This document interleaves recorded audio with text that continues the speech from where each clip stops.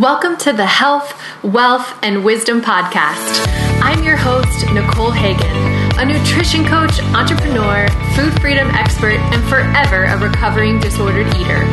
I am here to help you own your enoughness, find your very own food freedom, and achieve your health and wellness goals in a way that gives more than it takes. Each week, I will provide you with insight and inspiration surrounding no-nonsense nutrition, mindset, motivation, body image, confidence, and other wellness wisdom. Welcome back to the Health, Wealth, and Wisdom Podcast. I have a treat for you. Every month, you might not know this, the Nutrition Coaching with Nicole Inner Circle, my one-on-one coaching rock stars, and I have a group coaching call. This gives us an opportunity to get together, see one another's faces, share our struggles, our successes. And these group coaching calls typically have a theme or a topic that resonates with what some of my rock stars might need a little extra support navigating. And this past month's group coaching call was talking about the difference between true physiological hunger and emotional hunger, head hunger, mental hunger. We've all been there, right? You know you're not hungry. Maybe you've just eaten, but you're munching on something anyway. What gives? So because I knew this was something that so many of my rock stars can resonate with, I invited my friend and online nutrition coach, Kelly Largay, to join our group coaching call. And Kelly was more than accommodating to jump into our conversation. And that conversation was so freaking powerful and really informative that I decided to share a sneak peek with you. Now, I'm not sharing our entire group coaching call because that's exclusive to my inner circle. So at the end of kind of our interview between Kelly and myself on these group coaching calls, we always open it up for Q&A, and rock stars get to ask questions that pertain to what they're struggling with specifically. And we share wins and we share successes and we just kind of troubleshoot together. But you will not be hearing that portion of our group coaching call. You will be hearing the portion of our group coaching call where Kelly and I kind of bounce back and forth, asking questions about true versus emotional hunger, how you can tell the difference, and what strategies you can employ to manage those emotions, that head hunger, more effectively. So get ready to learn a lot because I know this is something you struggle with in your real life, and you're getting a really great opportunity to get an inside look at what coaching could give to you. I mean, imagine if you had this kind of support in your life on a regular basis. How might that change your relationship with food and your outcomes? Kelly and I go way back. We met through Precision Nutrition, which you hear me talk about often. And that was several years ago. So definitely both have a passion for nutrition. Kelly and her husband own their own gym. She is strong. You should definitely check out her Instagram stories. She's always throwing massive weights around. It's so impressive and encouraging to watch. But recently, Kelly had a post on Instagram talking about non-food related ways to comfort yourself.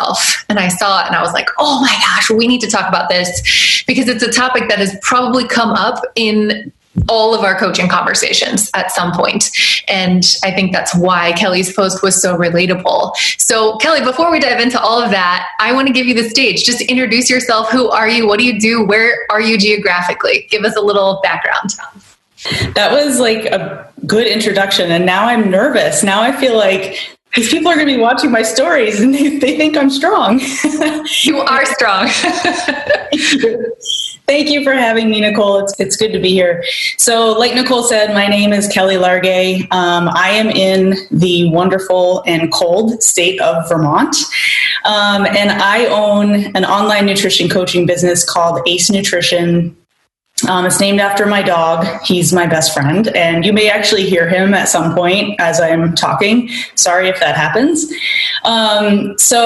Within my nutrition coaching business, I work with clients in a one-on-one capacity and also in small group settings, just kind of teaching people how to utilize food to look, feel, and perform their best.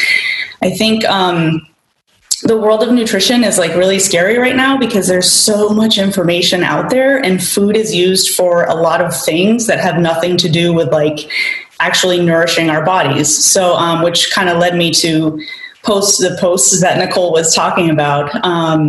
And, you know, within my business, when I started my business about 5 years ago, I really wanted to work with athletes. I really wanted to work primarily with athletes, just teaching them how to fuel their bodies for performance. And what I've found over the years is that the majority of people who are reaching out to me are just kind of normal people, like in their 30s, 40s, 50s. And I do have a few clients in their 60s who are just kind of looking how to relearn how to eat food and feel good about it. So I have like a wide variety of clientele. I have a few athletes who compete at the world level in their sport, but then I also have just like normal moms and dads who just kind of want to learn this stuff. So it's kind of cool to have the mixed bag like that. It keeps things very interesting. And something that's pretty cool is that a lot of these athletes who are competing at high levels, they have the same exact struggles with food as normal people do. So it's kind of nice to have the mixture of clients and have them be able to help each other out. I remember learning that, Kelly, when we were doing our internship at Precision Nutrition, and everybody thinks athletes need to have such advanced nutrition strategies. And often it's just that they're doing the basics, but they need to do it more consistently than the average person who isn't performing and relying on fuel to, you know, reach a PR or set a goal. So I love that you have the mixed bag. I know it will definitely be relatable to this crew that's here and all the others who weren't able to join us, but we'll get to watch the replay. So that you kind of already answered my first question, which is, why did you write that post? Like, is it something that your clients struggle with? Do you notice that it's a really relatable topic for the mixed bag of clients that you have, ranging from, 30 to 60? Yeah. And that post was about, I think the one you're talking about is the one not using food as a reward or, to soothe emotions. And I always generate all of my content based on what some of my current clients are struggling with, and even sometimes things that I'm struggling with. So it is a recurring conversation that I have with almost all of my clients, because I think what has happened over time is, as humans, we look for ways to soothe certain emotions, and we get ourselves into the habit of turning to food. And it can become a really vicious cycle because it soothes the emotion for 5 minutes, and then we end up feeling worse. So we have new terrible emotions, which are usually like feeling fluffy and guilty and ashamed and just feeling like a failure. So yeah, it's something that I teach on a lot in my group coaching sessions, and it's something that I work with my one-on-one clients on all the time, athletes and just like the quote-unquote normal people. Many people do struggle with that. So let's talk about, we might want to refer to it as emotional eating. It has a lot of different names, but I'm feeling a thing. And I know that food probably isn't going to make it better, but food is accessible. Food is there. Food is delicious. And maybe I have correlated food to feeling comfort or getting quick pleasure. Why is emotional eating something that we don't want to lean on? Like, why is it a negative? How does it affect? I know you help your clients reach sustainable fat loss goals as well as just improving health overall and performance. But why is it something that we want to navigate around rather than just being like, I'm eating emotionally, whatever?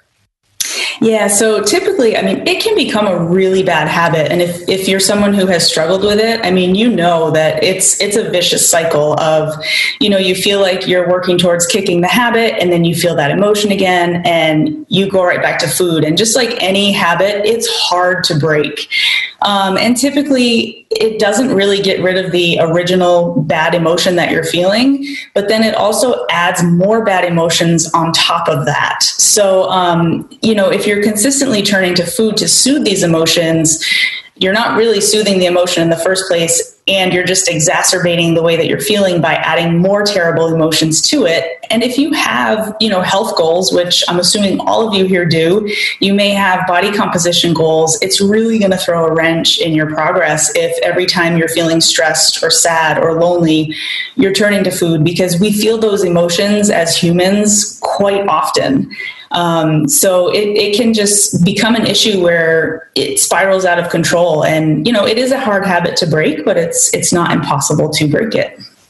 I would agree with that. I think we talk about, the habit loop, and we have the trigger and then the behavior and then the reward. And so emotional eating can fall into that. But the trigger would be, I'm anxious, I'm stressed, I'm lonely, I'm bored, whatever you're feeling. The behavior is, I'm going to smash this sleeve of Oreos or insert your fun food of choice. And the reward is, I feel better because I get that dopamine hit, but it's for 5 minutes. And then what happens is the trigger, the anxiety, the sadness, the loneliness, the boredom, it's still there. So I didn't actually do anything to fix or soothe the actual problem. I just put, we might say, like a Band-Aid over a bullet wound, and I got a really quick fix, but now I'm left wanting more. And like you said, maybe now I'm bloated. I ate beyond my energy needs.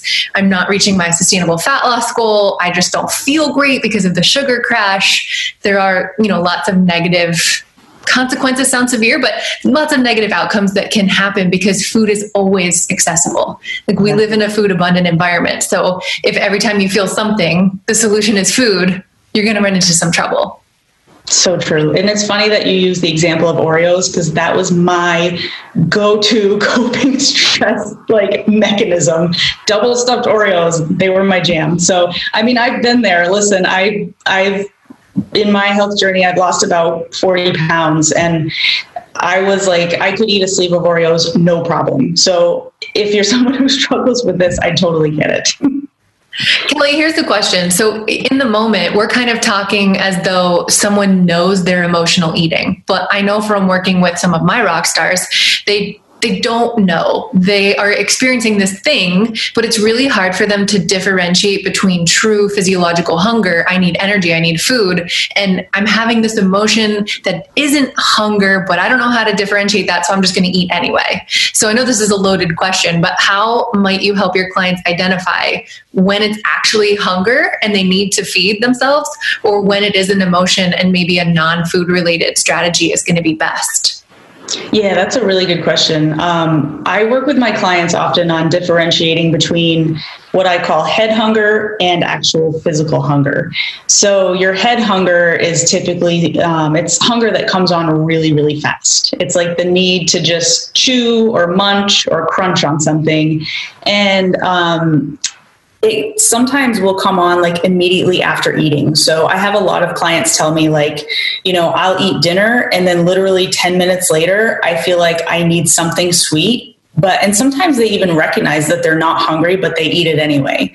And sometimes they don't recognize that they're actually not hungry and they eat it anyway. So it's really important. If you take anything from this call, slow down, because what we do when we're experiencing that head hunger, it's kind of like a knee-jerk reaction. It's just like, okay, I need something sweet or I need something salty, and you know exactly where that food is. You head to your kitchen, you grab it, and you eat it. But if you kind of go through those motions in slow motion, it causes you to think okay, I just ate 10 minutes ago. I shouldn't really be hungry right now. Or, a lot of my clients tell me I just need to crunch on something. That's head hunger. That's not really true physical hunger, but your true physical hunger is your belly is grumbling. Maybe you haven't eaten in 3 or 4 hours, and it's actually time to eat, and your body is giving you these signals that it needs fuel. But that is the first step, is really just slowing down rather than making it a race to the kitchen and grabbing, your favorite food. Slow down and just ask yourself, okay, is this truly hunger, or is it just hunger that's in my head? I often tell clients, Kelly, that what you just described is akin to learning a new language.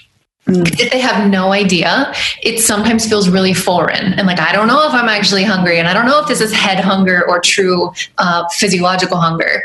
And I think what we have to remember is it's not a light switch kind of change. It's not going to be something that we learn overnight or we master in a week. And it's something that the more we practice, the better and more proficient we become. But like you said, the slowing down, the pausing, and what we might refer to as noticing and naming, oh, this is that feeling. It's not actually hunger. It always happens on Wednesday after work when I've worked a 12-hour shift. This is just me needing to get out my aggression. And that's why I get that that crunchy, munchy feeling.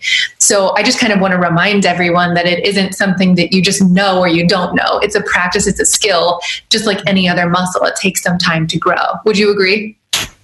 Totally. Yeah. And it's a long process. It's just like, practicing your healthy habits. You make sure you're getting a certain amount of water a day. You make sure you're eating a certain amount of veggies a day. That feels really hard at first. This is the same thing. It's like relearning a language, like Nicole said. You have to retrain your brain to go in a different direction, especially if you're someone who's been practicing this for many, many years. That's what your brain is going to tell you that it needs when you're feeling that emotion. So you kind of have to just retrain your brain, just like you would a muscle, like Nicole said. And you know what? It takes a long time to grow muscle, and it also takes a long time to retrain your brain. So it's not a quick process. If we can just become more aware of it earlier, even if we're not changing the emotional eating, that's still progress. So maybe before I would be stressed or lonely or bored and eat the sleeve of Oreos and then not think about it or acknowledge what happened until after the fact, right? That's like conditioned emotional eating. I don't even think about it till it's over and I feel gross.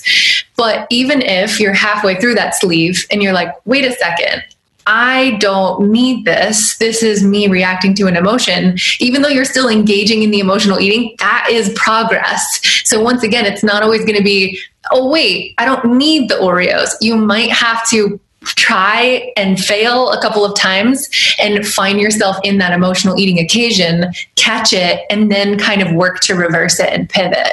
I think that's the hard thing is we feel like, oh gosh, I failed. But no, you're still growing the muscle, right? You're still growing the skill. So let's talk about the good stuff, Kelly. I want to hear from you. If, let's say a client identifies, okay, I just ate, my body isn't giving me physical symptoms that he or she needs food, but I need something. Like I'm noticing this trigger and I don't want to emotionally eat because that behavior doesn't serve me. What are some other non-food related ways that you recommend to your clients to comfort or soothe the emotion? Yeah, that's a great question. The number one thing that I have a lot of my clients do is when you're in that situation where you have recognized that you're not truly hungry, first of all, that's a huge win. Just like Nicole said before, any small sign of progress is a huge win and you need to celebrate it. But when you find yourself in that situation, I'm a huge fan of journaling. And I have my clients just write out, how am I feeling? What am I craving? And this last one's really important. Write down, how am I going to feel after I eat that food? Because typically when we're eating out of emotion, we do not feel good after we're done. So just taking the step to write those things down and to write down how you are going to feel after you eat the food, typically you're not going to feel good. So writing that out sometimes is enough to deter you from it. And if you do have a weak moment and you end up eating the food, I highly encourage you to grab a journal and write down exactly how you're feeling. Because what will happen, and what I've done with some of my clients, is as we work through this, they have this written out how they felt. And oftentimes, they're describing their feelings as like fluffy and like a failure and very bloated and these really negative things, so that when you find yourself in that situation again, you will eventually get to the point where before you eat the food, you can pull out that journal and say, okay, this is how I felt last time I did this, and I don't really want to feel like that again. Yeah. So kind of keeping like a food and mood journal. Here's what I ate in the moment, and here's how it left me feeling. And then you have the feedback that you can check back in with. Yeah. So the journaling, that's the main thing that I suggest to all of my clients. But I mean, really anything, because really what you want to do is, like I said before, retrain your brain. So going for a walk, cleaning your bathroom, snuggling with a pet, playing fetch with your dog. And sometimes, if it truly is head hunger, if you go out for a 10-minute walk, oftentimes you're going to come home and you're not even going to be that hungry anymore. So it is, just kind of retraining your brain so that when that emotion comes on and you're feeling that, you will eventually get to a point where rather than turning to food, your brain is like, oh, we need to go for a walk, or, oh, we need to clean the bathroom. That's not a fun one, but I have had clients do that. I think, I don't know if this is something that you employ, but I often still leave the choice of emotional eating on the table, but say, hey, in the future, when you're feeling this way, can we commit to trying something non-food related first? So having a dance party in your living room, calling up a loved one, going for a walk, whatever. And then if after that thing, after the stress management, because you identified you were stressed, or after reaching out for connection, after you identified you were lonely, or after, whatever you identify as being the more effective strategy, try that. And then if you still want to resort to food, it's still going to be there, right? Food isn't going anywhere. But like you said, 9 times out of 10, I come back feeling more soothed, having actually managed what it was that was triggering the emotional eating, and I don't need the food anymore. But I think sometimes just not taking away that choice, it feels a little bit more freeing. Like, oh, okay, my security blanket is still there if I need it, but I probably won't. I agree. I mean, anytime you have a choice, it makes you feel like you have power. And it's just like, if you're restricting carbs or if you're restricting your favorite foods, oftentimes that will result in a binge. And this is it's sort of the same thing. If you feel like that option is completely off the table, sometimes we rebel and we just I call it like an F it moment, and you just don't really care and you eat the whole sleeve of Oreos. So yeah, I have used that as well. Just like leave the option on the table. And then the more often you make the better decision, the easier that decision is going to become. Yeah. Tough question. Is it ever okay, in your opinion, to just eat emotionally? And you kind of hinted at your answer in your last response, but what if I just I know it's head hunger. Is it ever okay just to give into that? So that's a loaded question. Like, that's a hard question. I kind of feel like, if you're like occasionally maybe like diving into a bowl of mac and cheese that like your Aunt Sally used to make when you were a kid, and you're like just getting nostalgic about, childhood memories, I feel like that's kind of okay, but it can become a slippery slope. Cause I think we all have those like recipes and meals and foods that remind us of our childhood and of a certain relative.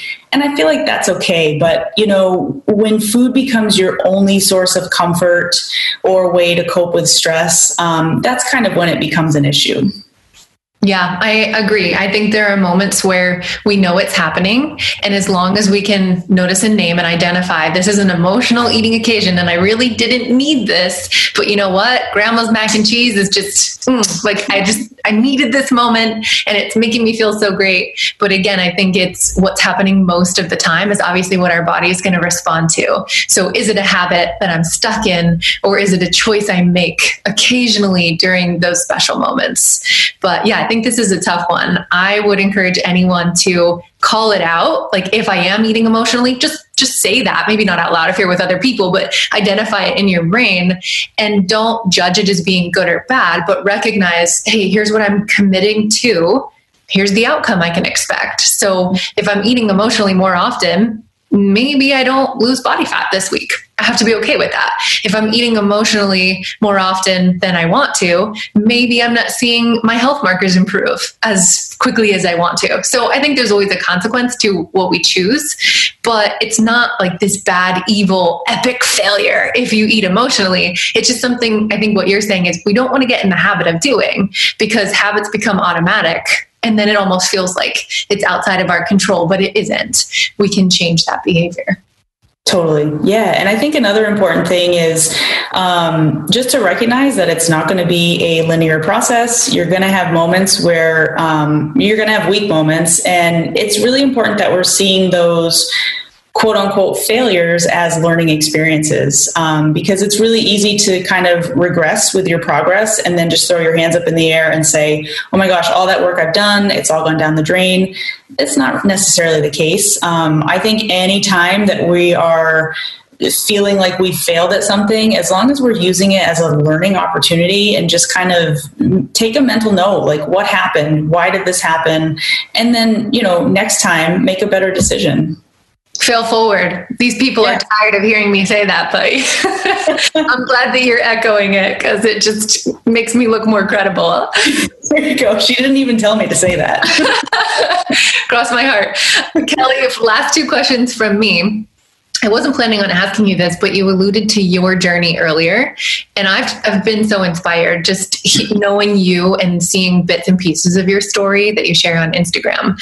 But from what I know of you now, you have, nutrition and fitness are very integral parts of your life that you enjoy. Like I see you posting pictures of you and your husband still going out on date nights, right? Like you're not eliminating those fun foods and beverages, but you lift heavy things in the gym and you make that fun too. But I know, your history hasn't always been that way. You've had a less than healthy relationship with food in the past and make your fitness look a little different. Tell us, in your opinion, like what were the big rocks that you needed to change or focus on, or the big habits that helped you get from where you started to where you are now? Because, now you're this wonderful role model for all of your clients. And I think if anyone here was watching and didn't know your story, I don't think they ever would have guessed like where you had come from and how you learned or how you used that opportunity as a learning experience.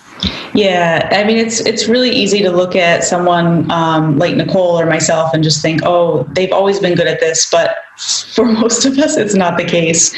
For me, it was really just, I guess the thing that sort of helped me was just picking one style of eating and sticking to it, because I was a fad dieter, Slim Fast, I did Weight Watchers, I did them all. And I never did them long enough to see any results that lasted. So, I've been overweight, I've been underweight, I've been like all different ends of the spectrum. And I'm finally at a place where I feel like comfortable and I'm feeling my body well. But I think, consistency and not expecting yourself to be perfect, not having that all or nothing mentality where you have to be perfect 100% of the time. I should probably post on Instagram about my story more often, but I do try to post like the date nights, like the drinks. Cause we indulge sometimes and, we still live our lives, but it's just finding that balance, I think. Yeah, I think you do a really great job of that. I know a lot, I think we have to earn that balance, or to find that balance is not just posting pictures of all the drinks, because then people think, well, I can eat and drink whatever I want and get amazing muscles like Kelly. But a lot of your time and energy is spent committing to health promoting behaviors and being consistent. And that opens up a world of opportunity for you to also enjoy really amazing food and beverage and take rest days. And I think, I just love hearing that from somebody else. I think it's helpful for everybody here to hear that part of your story as well. So speaking of posting on Instagram, tell these folks where they can find you, because I think more no-nonsense nutrition education on their Instagram feeds is always a great idea. Yeah, so I'm on Instagram. It's just at Kelly Largay. Very simple. You can find me there. Kelly, thanks so much for joining us tonight. I truly appreciate all the insight that you shared with us. Thank you. So, what did you think? Pretty powerful stuff, right? 2 online nutrition coaches giving immense value, incredible education to you through your earbuds that you can go and apply in your life right away. Friends, I have a favor to ask of you. If you learned something in today's podcast episode, if something we shared resonated with you and hit you in the feels, would you please take a minute and leave a review? Tell us what you truly think of the Health, Wealth, and Wisdom podcast. Better yet, snap a screenshot and share today's episode in your social media stories. This is the only way the podcast grows, through your word of mouth. So if this is helping you in any way, benefiting your life and your relationship with food in any way, I ask that you please give us your honest feedback and spread the good, no-nonsense nutrition word. Catch you on the flip side, squad. Thank you for listening to this episode of the Health, Wealth, and Wisdom podcast.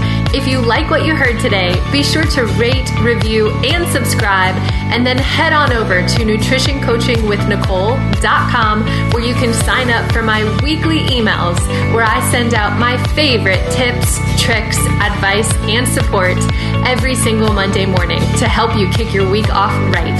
Thanks for listening. Until next time.